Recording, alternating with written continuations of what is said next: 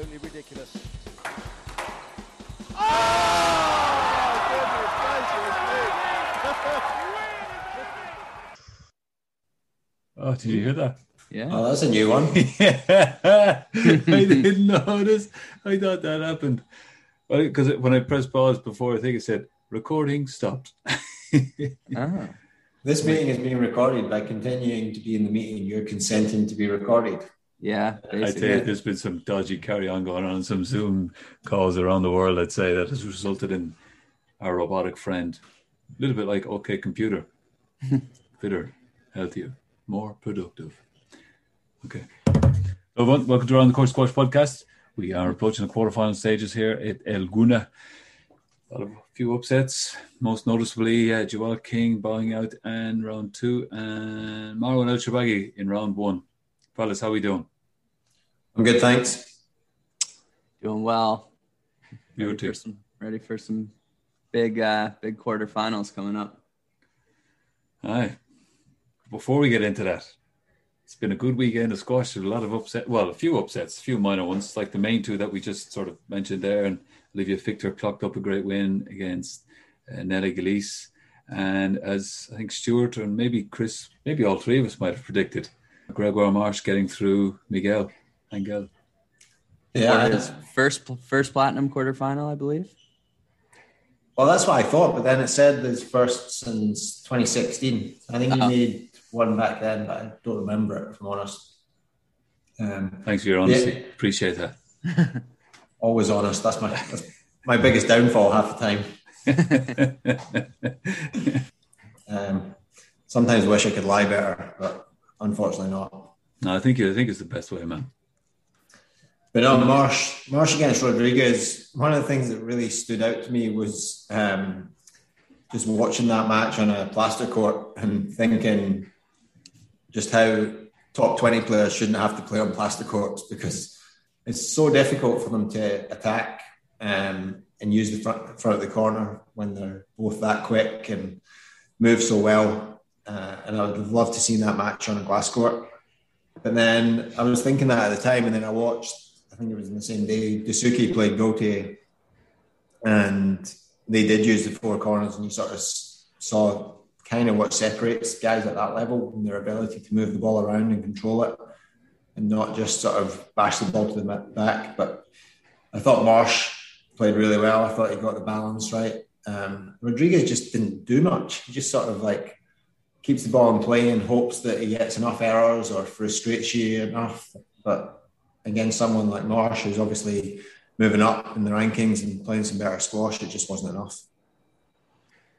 And, you know, you're touching on the normal court there, but did you see some of the balls on the glass court and just like how hard it was to control, especially early in matches? I noticed I was watching a couple matches and I thought the length was like a little bit sloppy at times. And one match in particular, like it took a game or so for the ball to kind of, I don't know if it was the ball or the side walls, but there was a lot of like weird kind of lines being hit between Paul Cole and Victor Crouin, who are both, you know, pretty reasonably tight, obviously.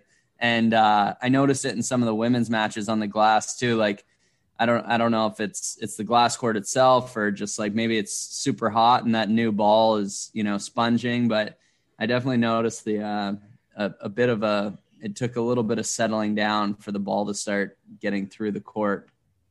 Did you see any of that? Yeah, it's all, I think Aguna traditionally, because it's outside, maybe a bit of the wind, I don't know if it moves the court, or I remember the last time, or I don't know if it's the last time actually, I remember a time when just the outdoor court, there was some, I think that court, the floorboards had been questioned in the back left corner maybe, or just on the left wall a little bit. Allison Waters just had a pretty good slip, and obviously there's that picture of Paul Cole in a full split. But Allison actually just took a timeout, injury timeout, because her heel just kept sliding as well. She actually conceded the match in the end. Yeah, and is this the court that sometimes gets the sand blowing on it? Yeah, I was remembering. Yeah, that year where there was sand all over the court because it was so windy out. Willstrop once, didn't he pull out of a semi or a final? Yeah, that was way back, one of the early years. But yeah, I think because it's right on the coast and they're not in the same location this year, they moved it's like a conference or cultural centre, but they're usually right down by the beach or the marina.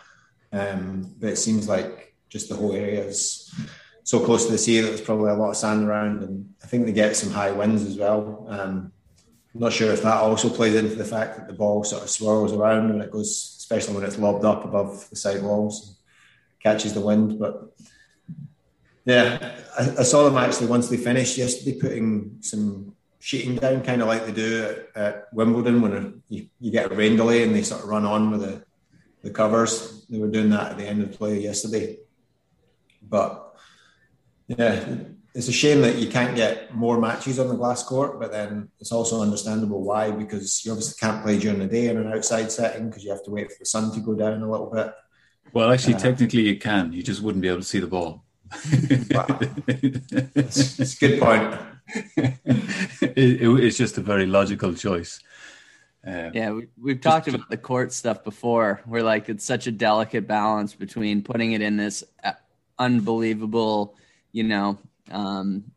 backdrop and great venue, but if it doesn't play right, it just like it doesn't work. And to be determined with this event, I have seen it has looked like there have been a couple slips, and I did notice the ball, but I didn't think it would have been because of the wind. I think the biggest issue is if the players don't feel safe to commit to their movements. I think that's always a hard one. But at the same time, I've seen plenty of matches where the court hasn't really been an issue. I mean, the best match I've seen all week was the Marwan versus Abugar match on, I think it was on Saturday, but it was the last match of the second round, and that could easily have been a quarterfinal or even further along. And yeah, it was just Abu playing some of the squash that we know he's capable of, but hasn't always produced, or certainly struggles to produce it consistently and hold it together for a full match. But right from the start, he was patient. He was sort of seemed up for it, and he was focused and disciplined. He wasn't making errors like he can be prone to. And even he actually lost the first game. He lost the first and the third. He was 2-1 down, but he almost played better than Marwan in both those games, as well as winning. I mean, the 3 games he won fairly comfortably. I think it was like 11-3, 11-5, 11-3 in the 3 games he won. Yeah. In the 2 games he lost, I actually thought he was the better player. Certainly in the third, Marwan sort of was down a little bit in the first and then played a really good end of the game, like we know he usually does. But it just felt the whole way through the match he was just waiting for Abu to start making errors, start going short too early, and it just never came. It was one of the most impressive performances I've seen from Abugar. The only other time I've seen him probably play at that level was when he, I think he made the final of the World Tour Finals back in 2019. Lost to Gawad in the final, but yeah, I'm really interested to see how he backs up later on today against Asal, see if he can keep that sort of level of performance up again. Yeah, we did kind of call that if Marwan lost, it was likely because he was just saving himself for the British and the Worlds, and I'm going to stick to that since I picked him. I think he's just prepping for those for the big ones. I mean, the other reason he might have lost was because you didn't give him any shit for not being good enough. I think I was too nice to him, but yeah, I think I was too nice to him. You didn't get him fired up by saying he's a hack, he's past it, he's got no chance. So it's on you, Chris. Yeah, I'll take that one, Marwan. And big Arthur's boy getting through to his last 16 against Mohammed El Sharbagi Masuti. Yeah. What a guy. I watched his game. I didn't see his first match. I read his post-match interview, and he wasn't overly happy. He commented on being stressed and having a huge amount of tournament play. My word, he was ferocious against Todd. Todd also had a good win in the first round, beating George Parker 3-love, which I'll be honest, I probably wouldn't have predicted, but was playing well, and then Baptiste beat him pretty comfortably. Yeah, geez. Yeah, it was ferocious, just the hitting. And just hitting it across Todd's body, and he really struggled to kind of deal with that. that was sort of the noticeable. Just he really sort of hit the ball across Todd's body quite well, and it was difficult for Todd to he struggled to do much about it, to figure out a way to sort of neutralize those attacks. Maybe he wasn't quite as tight as he would have liked to have been, which made it a little bit easier for Masuti to be able to impose that type of strategy against them. But yeah, it was impressive. I think he'll do okay against Mohammed tonight. I mean, I think he'll make an improvement to his previous performance, which was impressive, but he might not be as addicted to Knicks this week as he was however long ago Black Ball was. Yeah, we'll see if my take holds up. That Baptiste might be addicted to Knicks. It's about to go on right now, Arthur. So this, unfortunately, is not a live podcast. Give us your prediction, because by the time it airs, you'll be right or you'll be wrong.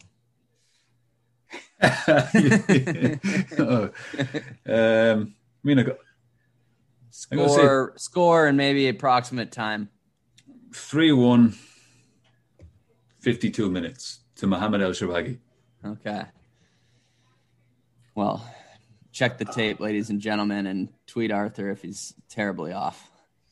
I don't think he'll get a game, and I think it'll be in the 40 to 45 minute range. I do think that one of the things that impresses me about not just Baptiste, but a lot of these young French guys is that they don't seem intimidated. I don't know if it's because they get to train with a really good group, so they're constantly around top 20 players, and obviously Gaultier's been around for a while, so as they're growing up, they get a lot of experience against high-level players, so maybe that gives them a little bit more comfort. But I'm always impressed by, especially Baptiste, probably more than a lot of them, just sort of steps on court and really seems like he believes he can win, or he can at least cause the guys some trouble, and they take the game to them. They don't sort of go passive or defensive and just look like they're grateful to be on court.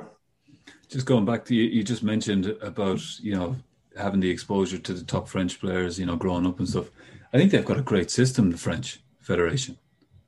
Yeah, it really nurtures talent and it gives them every opportunity to be the best squash players they could possibly be. There feels like there's more coming out of the woodworks every tournament too. There's a young guy, I think he's young guy, Gaultier. Beaumalaise, Sebastian. Over his head. Yeah. Sebastian Beaumalaise was in this. I hadn't seen his name, I don't think. Do you guys know him?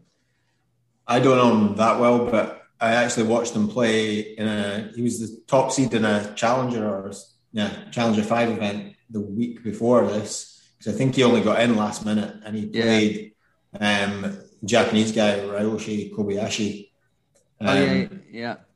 who, Chris, you probably know from his college squash days, and Kobayashi actually beat him 3-love, but it was a really good match. And I think he found out right after that tournament that he was into this, and he jumped on a flight and got right going again. And then you had Auguste Dessard. Obviously you have Marsh. They're deep right now. They are. Speaking of French people, young French guys, either of you catch Dessouky against Gaultier? Yes. Dessouky with confidence. No, I just watched it. Yeah. I watched it because I sort of bold. Well, it's not really bold, but I just sort of had a hot take that Gaultier might sneak through that. He did not. He lost in 4. Dessouky is a beast. I only saw the first 2 games, actually, and then my stream went down. Yeah, same here. I think the stream went down for everyone, actually. Midway through the third, my stream went down. But Dessouky looks good, even though he's lost the game again earlier today against Patrick Rooney, who is another player we should talk about in a second. But I've been quite impressed with Dessouky, even though he's not got through as easy as some guys. I mean, you look at Paul Coles through to the quarters without dropping a game, Joe Makins, a couple of 3-loves as well. But I think, considering Dessouky is probably better suited to the glass court, he'll be very happy to get through reasonably comfortable and get onto the glass court, where I'm sure he'll prefer playing by. No mission. And Patrick Rooney, again, I think when we recorded our last episode, he was just finishing up his match against Deck James, and then he backed that up. The next round, he had a good win against Dimitri Steinman. Yeah, Steinmeister. And he was sort of competitive with Dasuki. He won the first game, came out of the blocks pretty quickly, and then Dasuki noticeably stepped up in the second, started volleying a lot, really aggressive high tee position, and sort of caught Patrick off guard a little bit in the second, but then sort of settled back into it in the third, played well, and then couldn't quite win that game, and Dasuki ran away. Dasuki's last 2 points of the fourth, if you can go back and watch the replay, are outrageous. Just 2 cross-court forehand necks. Just bang, bang. Like, thanks for coming. That's how you end a match. It's how I wish I ended up. I must have played hundreds of matches in my life. I've never once ended one like Dasuki did today. It's funny you just say that about Dasuki noticeably stepping up in the second. I remember once playing Dasuki and I won the first game. It was only a practice match. There was no stakes. But I scored 2 points in the next 2 games. And I had done some amount of work. I remember just thinking, I'm in so much pain right now. I think that's what impressed me the most about Patrick Rooney is that even after Dasuki did that, he physically didn't back down. He was prepared to push himself. And it took him a little while to adjust, but he came back really strongly in the third and really gave him a run for his money. So I think Dasuki in his comments actually commented that he feels like Patrick Rooney's playing sort of top 15 in the world standard. So it'll be interesting to see if he can move up. Certainly beating Deck James a couple of times in the last 2 months or month suggests that he's up around that top 20 level. So it'll be interesting to see if his ranking can get up there in the next year or two. Yeah, pretty big performances. Not necessarily in the round of 16, but to get there for 2 college guys, Yusuf Ibrahim and Victor Crouin. But it does show how tough that gap is from getting to the round of 16 to then beating guys like Paul and Joel. Because Yusuf, I mean, I watched. He just looks super comfortable, and obviously the score line against Ian Yao would suggest that he was pretty comfortable there. And then, kind of looks like each game against Joel, he just kind of kept getting further and further away. And Victor played fairly well against Paul, just, a little tidier. I watched that one, a little tidier, just kind of can really wait and pick and choose his spots. But yeah, safe to say, there's a good young crew coming up here. There is. It also bodes well for next year in college squash as well. Hopefully have those 2 guys back. Well, hopefully not, but yeah, they're welcome. They're welcome back. They are the competition. For the health of college squash, we'll welcome them back. But for the sake of our individual programs, maybe not so much. And on similar stuff on the women's side. Siva coming through against Tesney. No, go on, finish it. Sorry? Siva Sangari, Subramaniam. Our close friends just call us Siva, Arthur. Yeah, you can go for the full name. Me and Chris will just go with Siva. Formal, keeping it professional. Big win for her getting through, and looks like she put on a pretty good test for Noran Gohar. And then I watched that match. Yeah. She was very unlucky not to win one of the first 2 games. In particular, the second, she had 2 game balls, but she just didn't play her game balls, those points, as well as she had up until that point. But she made Gohar work pretty hard, and she had this lovely little forehand post that she kept on, taking Noran out of position and then sort of following that up with the next shot. I thought she was brilliant. I had never really seen her play that much. I was really impressed watching her play for the first time. Yeah, it's quality. She's really good to watch because she's nice and relaxed, and she likes to move the ball around and play shots. And she always looks to me like she's enjoying being on court. I'm sure she does take it seriously, but she never looks like she takes it too seriously and gets too fired up. But then she obviously loves to compete. I mean, I didn't see her match with Gohar, but I saw her match with Tesney, which again is a great win for her. We sort of picked out 4 matches in the second round that we thought could be either tight or potential upsets, and they were all upsets in the end. So it was that one, Siva against Tesney. We had Lucy Tornell against Olivia Blatchford-Klein. We had Olivia Fichter against Nayla Gillis, which I'll be honest, I thought might be close. I didn't really expect an upset, but I feel like that's a great win for Olivia there. And then we also had Holly Naughton taking out Joshna Chinapa. So yeah, and there was a point in that Fichter Gillis match where it was obviously very physical and just physically tough, I should say. They weren't beating each other up. It was getting long. It was tough, and I think Nayla was up 7-3 in the third, I want to say, and it looked like both of them were pretty tired. And so obviously that was a big turning point. And Olivia Fichter, I think, won 8 out of the next 10 points or something, and then looked better in the fourth than she probably did for the first 3 games. So she settled in well and kind of got a good finish there. Salma Hani looked sharp in the next round against Olivia. Not gonna lie, she did. She looks like, I always feel like there's a bit of a gap between the sort of top 8 on the women's side and the rest. Probably similar to the men, like we just mentioned. But Salma Hani looks like she really belongs in that top 8 now.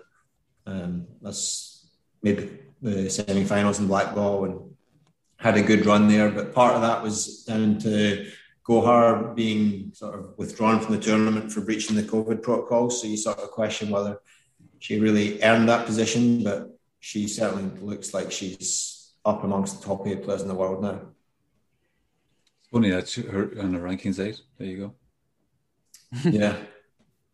But sometimes you can sort of sneak in there with a few sort of either not lucky wins, but just 1 or 2 good wins, and then you don't sort of back it up and show any consistency. But the last 2 tournaments... Sorry, you're going. The last 2 tournaments, she's definitely looked like she belongs in the top 8 in the world. Yeah. I don't know. I don't think you can get to the top 8 without kind of belonging there. It's just too hard. There's so many great players. Like maybe there's other brackets of rankings. And as you touched on last week, Stuart, about sometimes the draw, you can have like these little windows where you can get to a last 16 without beating a player in the top 16. But I think to top 8, top 8 in the world, you still got to beat. You got to be averaging quarterfinals for the year. At that level. Yeah, but I didn't feel like she was consistently making quarterfinals until recently. So it's probably true. and like I say, she made the semi-final without actually beating a top 8 player. She did beat after Gohar was withdrawn. She did beat Olivia Klein in a fairly convincing fashion, so that was a good sign for her. And then I think her match with Amanda, who she actually plays tomorrow in the quarterfinals, was fairly tight as well. So yeah, I'm looking forward. I think that's going to be tasty. Well, you've picked Amanda to win. Is it you or Chris that picked her to win the tournament? Chris picked her to win the bottom half. I picked her to win the tournament. Wow. Yeah. So. Yeah, I think all these quarters are setting up to be awesome. So we got Rawan and Gohar could be a fun one at the bottom. I think they've played a couple times. I just don't have the memory that you do, Stuart, so I can't pull out any facts. I don't have them to hand, unfortunately. Yeah. No, it's all right. No, I think Naran beat Rawan in, what was the second tournament back for Noir? The Egyptian Open, maybe? I think that could be the one. But then I'm not a CFAX guy either, so... In fact, Stuart, I'm surprised your answer wasn't the Egyptian Open over the Egyptian Open, maybe. Yeah. My memory's going. I'm in my 40s now. And nothing to do with going to Vegas for the weekend, was it? I didn't make it to Vegas. I'm going to have regrets about this for the rest of my life, but I decided against it, unfortunately. What happened to YOLO? And your your Scottish man took it down too, right? He did. Scots must have been out in full force. Oh, When I started looking at tickets at the start of the week, they were about $400, which was bearable. I could handle that plus flights. But by the time I got around to actually committing to it, they'd gone up to about $1,300. And the real kicker actually was that I could only find pairs of tickets, so you couldn't just buy an individual ticket. So I would either had to go without a ticket and then take a gamble that I could pick one up there, or I could have bought two and tried to flog one off. And a good buddy of mine, shout out to Lyle Patterson, but he let me down big time. Partly because he disgraced himself the weekend before by staying out all weekend. I think he was golfing and he didn't make it home that night. Partly he played all 3 rounds of golf in the same clothes because he was such a mess. But he couldn't wing another weekend in the Lash, so I'm blaming him. Hope you golfed well, Lyle. yeah. Sounds like Stuart, though, you had a tentative drop shot and you just hit it into the 10. Story of my career. Hold and drive. Yeah. Yeah. Okay. Well, I'm out of hot takes for the squash. I had one actually two more. One was probably the best women's match I've seen so far. I didn't see the Victor and Nayla Gillis match, but I did see Camille against Tina Gillis. And I thought that was a great match. Sort of a little bit critical in the last episode about some of the quality of the early round women's matches, but that was highest quality, and rally length was, it was 74 minutes for 4 games, which just shows how competitive and highly contested the rallies were. I also thought Tina looked a lot fitter. She'd always sort of moved quite well, but never been quite as fit as her sister, I would have said. But she looked a little bit leaner and looks like whatever she's doing. I think she's based in Nottingham in the UK.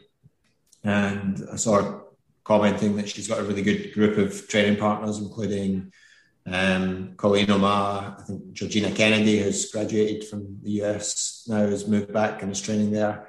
But she looked a lot fitter and really, until the last couple of rallies, she was really able to match Camille. Some great quality squash. So that was probably the best women's match I've seen. Someone else that looked like they've really been working on the game and made some changes and improved was your girl, Chris Farida Mohammed. She obviously came up against Sherbini, which is about as tough a draw as you can get. But I thought first game, she's added a bit more variety to her game. She's not just pounding the ball as hard as she can. She's sort of mixing the pace a little bit. She's playing the ball short a lot more than she used to. Her movement looks better. So I think positive signs for her. Yeah. Similar to the men, for the sake of women's college squash, I'll welcome her back next season. But if she wants to take a gap year and continue playing pro, I wouldn't complain. Yeah. But I think just from talking about college squash, I think the two standout players in my mind are going to be Farida and Seva. So just like we could have a really good group of guys competing next year, I think they're going to be the two players to beat on the women's side if the college squash season goes ahead next year. Yeah, we've got a couple other secret weapons in our bag, Stuart. I don't think they're that secret.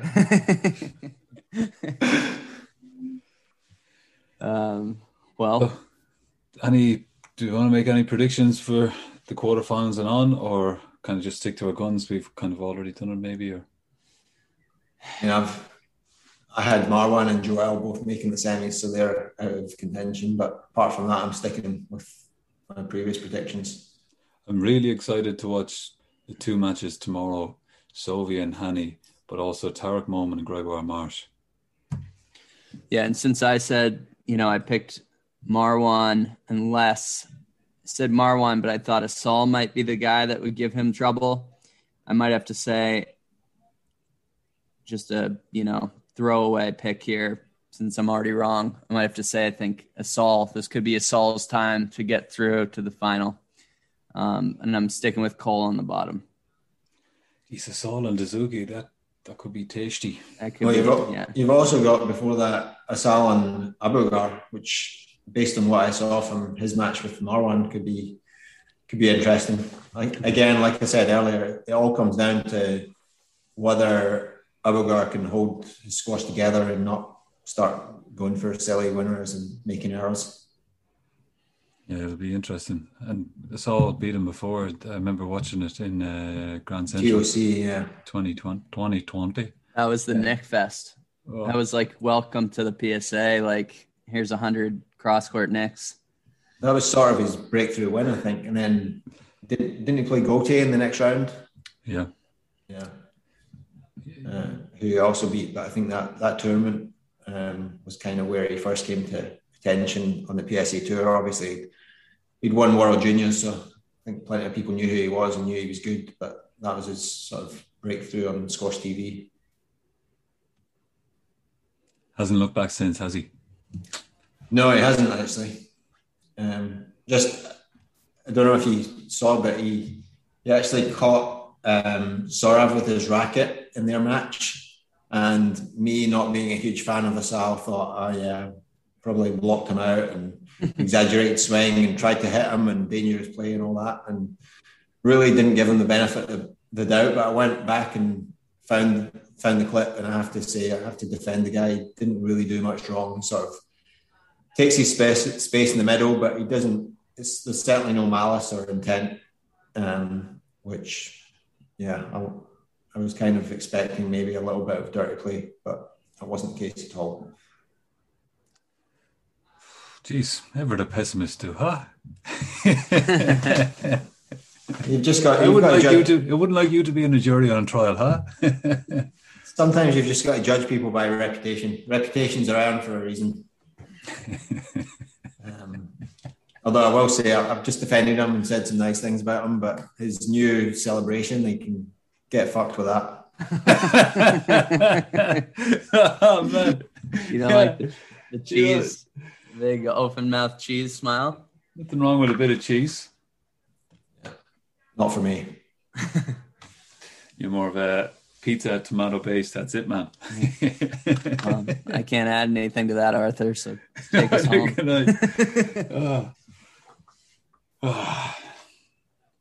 Well, that's it, guys. I think we're good, huh? Yeah, 4 days of high quality squash, hopefully, to round us off. So lovely. Thanks for listening, everyone. If you like what you hear, check us out on social, Facebook, Instagram, and Twitter. And yeah, cheers. Cheers.